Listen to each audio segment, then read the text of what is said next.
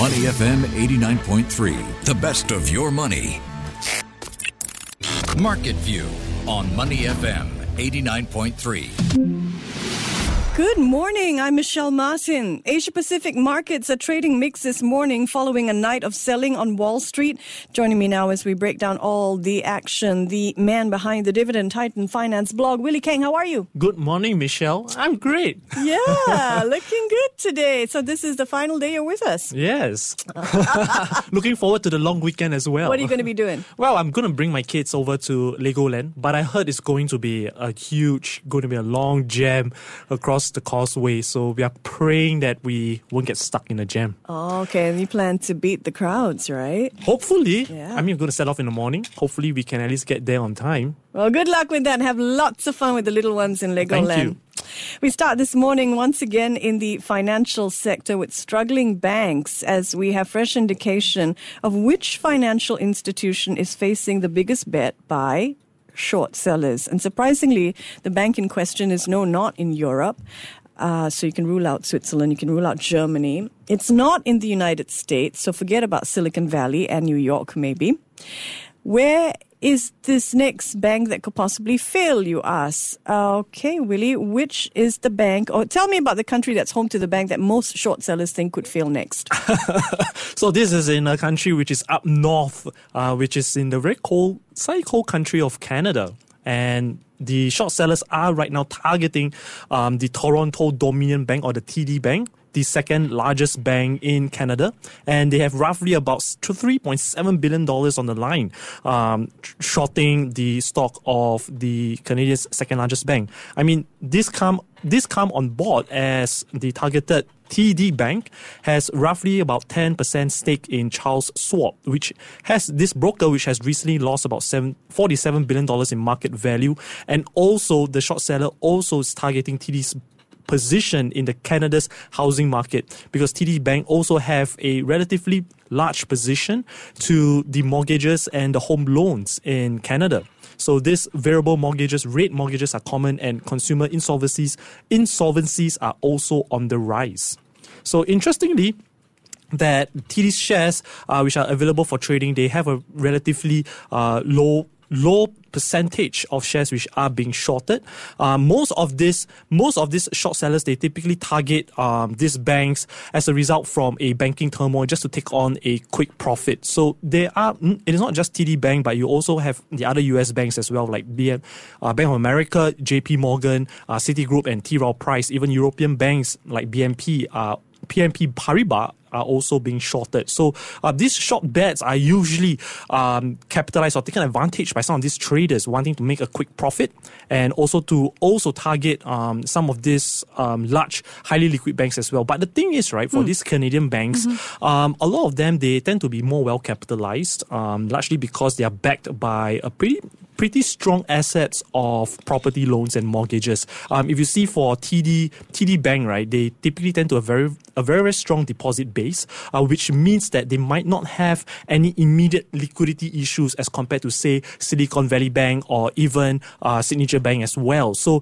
while the short sellers are targeting some of these Canadian lenders, but I don't think they might make a huge profit out of it. Number one, because some of these banks are already well capitalized, so I don't really see them really having a major issue compared, say, for example, to some of the other European lenders. Do you think the issues or fears around the Canadian housing market are being projected and fueling this short sell? So that could be a possible reason as well, but you don't just look at subprime mortgages, but you also are looking at the prime mortgages as well, because the Canadian housing market is actually still well backed by very strong credit-rated consumers or mortgage payers. So you do have a range of people, who actually fall short of paying mortgages. But at the same time, on the broader level, you are seeing Canada as a pretty strong country. I mean, they have a very high, relatively high sovereign rating or credit rating of the country. So the ability or the ability for, or the willingness for them to actually default is actually much lower than compared to the other developed markets, at least. All right, so I'm going to wrap up for you. Short sellers have placed $3.7 billion in bets against Toronto Dominion Bank in Canada. Next on the short seller target list, according to Bloomberg, is BNP Paribas, followed by Bank of America and JP Morgan Chase. Now, as the financial markets continue to assess the 2023 banking crisis, there is little consensus over whether the main threat is behind us or if there is worse to come. Now, CNBC's Jim Cramer says there's basically three different camps, three different ways of looking at this. Willie, what are they? So the first one is earnings collapse. That means many traders are looking to actually capitalize, or they are looking at companies reporting poor earnings results, which actually could cause shares to actually fall. So that's one camp which Jim Cramer have actually mentioned. The second one is what he calls the defensive camp. So the defensive traders are the people who actually start selling some of these defensive stocks like pharmaceutical companies, industrial and packaged goods companies as well. And surprisingly, that these traders will actually sell them just because they're perceived as too defensive. And the last camp is the big tech camp. So this is the camp where people are just selling because of the stock, which is highly sensitive to interest rates movement. Okay. Great.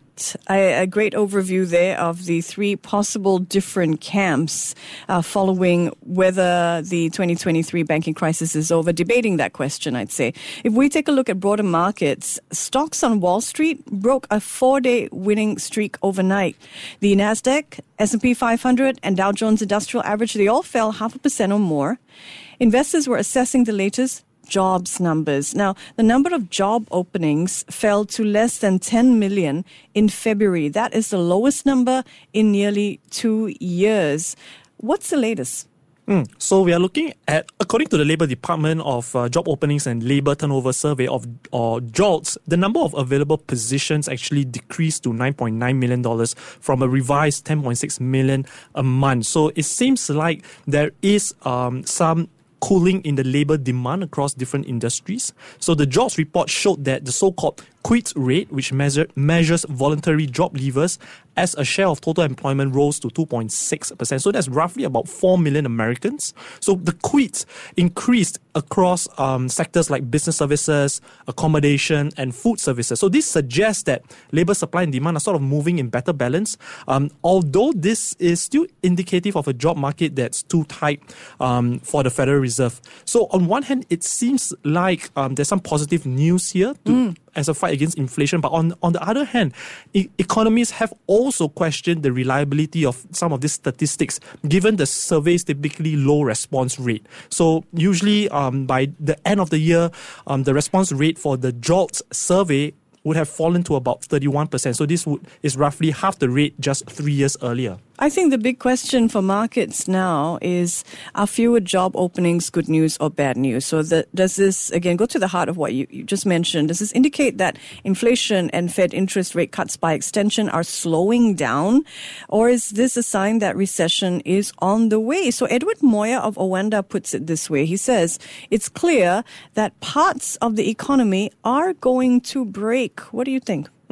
So this has always been the back of the markets. I mean, the markets have always have actually considered that. But strangely, since the start of this year, I think the markets have hit a record gain. I mean, year to date, you have the S&P, which is up, you have the Nasdaq, and even the Dow Jones also has been up, which is very, very surprising because last year, people were just painting all the doom and gloom about recession. In fact, a lot of economists are projecting, an 86% chance of a recession this year. But that doesn't really translate into the market itself. And right now, it seems like the markets, based on some of the statistics, job data which are coming out, market seems to be reconsidering the risk that the US economy could be about to tip into a recession. I mean, if you see, there are also institutions talking about it. For example, PIMCO, one of the largest fixed income investor, they said that the recent volatility in the banking sector has raised the prospect of tightening in credit conditions and therefore the risk of a sooner or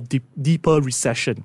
The chief investment officer of UBS Global Wealth Management also said that he is maintaining a cautious stance on growth stocks and that, according to him, a new bull market is unlikely on the horizon. All right. Well, from the labor market, let's turn now to the Elon Musk files. Yesterday on this show, we talked about in the morning how Musk's plan to make individuals and companies on Twitter pay for that Twitter blue tick of verification. We talked about how big organizations like the New York Times were refusing to go along with this. Today, we have fresh indication of just how the subscription service Twitter Blue is doing. Really not so good, huh? Yeah, I mean, it seems like they're struggling to sell users on their new subscription product, which is Twitter Blue, and only about 116,000 people signed up on the service. I mean, if you see Twitter, they have hundreds of millions of subscribers, and to date, they have Twitter Blue has only garnered less than 300,000 subscribers as stated in February, and the additional 116,000 signups is really less than 1% of the monthly users which are currently subscribed to Twitter Blue. So even though that Musk has been actively pushing to get some of the accounts being blue ticked or verified, but it doesn't seem like Twitter users are really catching on well. I think it seems like people are thinking that, hey, this verified check doesn't really hold much credibility to Twitter itself, because people can still, continue to post, and at the same time, this doesn't deter fraudulent account from being made. I mean, you are only going to pay a couple of dollars a month. Anyone can still come out, can still open an account, get their account blue ticked, and still write stuff on Twitter. So how is it going to differentiate what is a legitimate account and what is not? Yeah, good point. And this is definitely going to have bearing on Twitter's ability to bring back some of the advertisers that it lost. I mean, between October last year and March, I believe Twitter's advertising revenue declined by 50%. So, the subscriber base, the number of new subscribers buying into this pool, certainly going to have a knock-on effect on the amount of advertising that Twitter's going to be able to bring in. All right, time for corporate news. It's up or down time, and we're going to start with Google's parent company, Alphabet. How's it doing? Yep. So Google is expected to cut down. I mean, this seems pretty surprising for me. I know. I mean, Google's revenues, they make about $70 billion. But try to find a stapler. Yeah. In Google, they're cutting back office supplies. And they're expected to actually cut down on, this is what they're saying, employee laptops, services, and staplers for multi-year savings. I mean, this is a company where they have multiple subsidiaries, generating a lot of money. I mean, last year they have been producing about more than $70 billion of revenue, but they are actually looking to trim all the costs in all the small little items. This is definitely a down for me, Michelle. Yeah. I mean, it is mind-boggling that a company this big, I mean, you don't think of staplers as office perks. I mean, isn't this a need? Otherwise, how are you going to file our documents or even use our laptops? Maybe they're trying to say don't use paper. But yeah, definitely down in my book as well. Google reportedly cutting back on office supplies for savings. It's all about cutting costs, isn't it? Let's look at Ford. So Ford's quarterly US auto sales jumped 10% on pent-up demand and also on the easing supply chain as we all come out from the pandemic. This is an up for me as what Ford Motor has posted. The automakers also joined other global rivals also in reporting a rise in sales. And this really comes on the back of an easing supply chain disruption which had happened about a couple of years ago. And on top of that, it seems like there's no slowing down of consumers, ahead of what we have earlier discussed on a potential recession. But people are still actually buying or consuming cars and autos in the US. I mean, cars are an important daily essential in the US, but at the same time, this also spells out that people are really not stopping or not holding back on their wallets here. So this Ford Motors is definitely an up for me. Well, I'm going to look at it slightly differently. I'll give it a down. It's a pretty mixed bag. On the one hand, you do have Ford's quarterly sales jumping 10% in the last quarter. At the same time, GM has overtaken Ford as the second biggest seller of EVs in the U.S., just behind Tesla. So I'm going to give Ford a down. All right, how's Richard Branson's Virgin Orbit looking? Well, Virgin Orbit files for bankruptcy and is looking to actually buy out the company. So this actually came on when the company failed to secure long-term funding to help it recover from a rocket failure earlier this January. So it is announcing a layoff of about 85% of its 750 employees last week. So Virgin Virgin Orbit Holdings isn't really a big company. It has about a total assets of about $243 million and total debt about $153 million. So at first glance, if you see its financial position, it seems to be rather in a healthy position. But it's just that I believe they are probably struggling in trying to produce some form of profits for the business itself. Because if you look at it, this is a satellite. This is sort of a space orbit business, which is really out of the scope of, looking at profitability. I can't really imagine, how a company like this could actually make money. So this is a down for me. Yeah, definitely something you got to be long on when you talk about space, right? All right, let's look at L'Oreal, the French skincare giant. So this has been quite a while before L'Oreal actually made headlines. It is looking to buy Australian luxury cosmetic group Aesop in a $2.5 billion deal. I mean, this has been the largest acquisition for the French company in years. I've not seen L'Oreal in the headlines for a very long time until now. This is true. And the target or the company which is buying is actually from Brazil's Natura & Co., the owner of the Body Shop and Avon brand. So this is a very popular healthcare, skincare product. You can see across all the different shopping malls in Singapore here. And it's actually Natura & Co. is looking to sell Aesop to L'Oreal here. And it marks a departure for L'Oreal because it is acquiring a relatively mature brand which already has more than $500 million. So usually L'Oreal strategy is to buy smaller brands and then roll them out overseas globally to increase sales. For example, it bought a budget skincare player for just $1.3 billion in 2017 and then organically tried to expand it rapidly. So for L'Oreal, this is actually the first acquisition of a huge size in many years to come.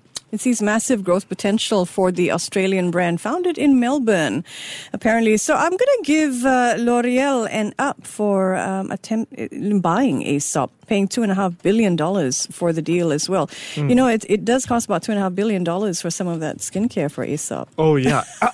And very expensive. And it's very expensive. And have I forgotten to say up? So this is an up for me as well. Yes.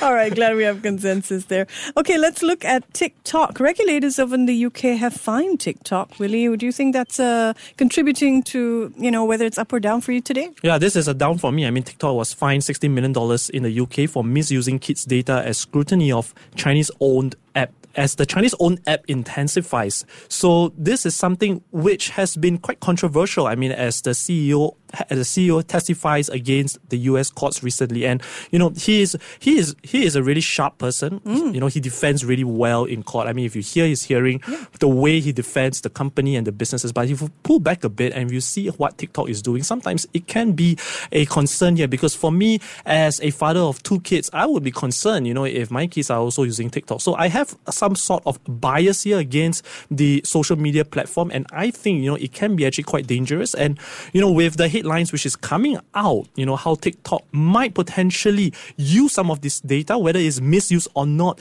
could actually have some potential risk for the kids itself. So this is definitely a down for me.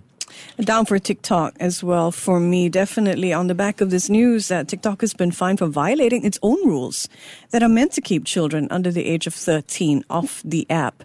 Our next story today has to do with the ongoing battle between Walt Disney Corporation and Florida Governor Ron DeSantis, who, by the way, is likely a Republican candidate for U.S. president. So back in 1965, the state of Florida gave Disney special control over the land where the Magic Kingdom now stands. This special status has saved Disney millions of dollars in tax payments, if not more, though it also requires Disney provide essential services like fire and law enforcement.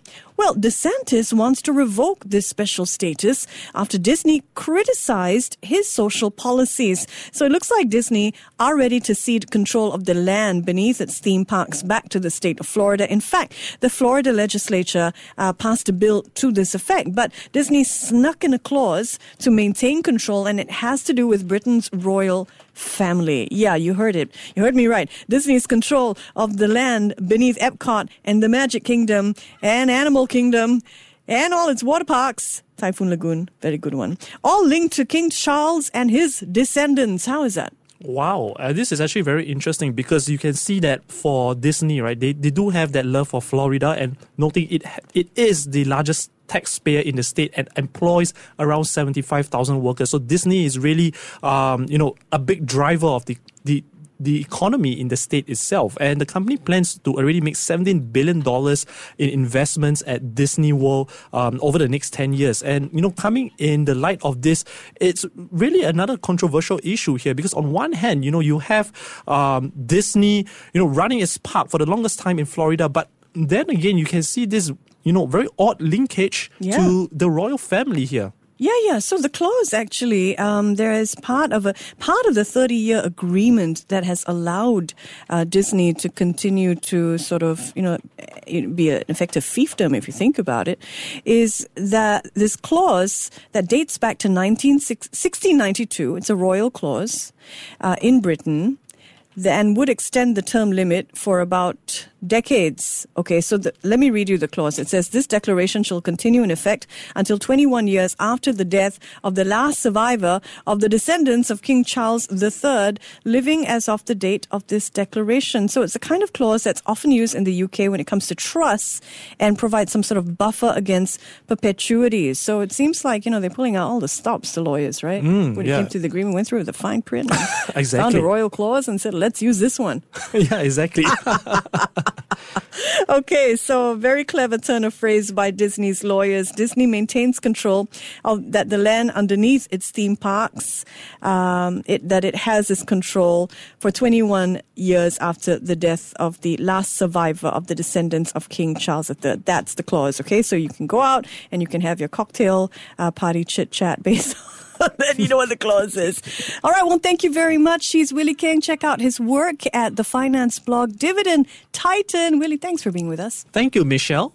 Before acting on the information on Money FM, please consider if it's suitable for your own investment objectives, financial situation, and risk tolerance. To listen to more great interviews, download our podcasts at moneyfm893.sg or download our audio app. That's AWEDIO. Available on Google Play or the App Store.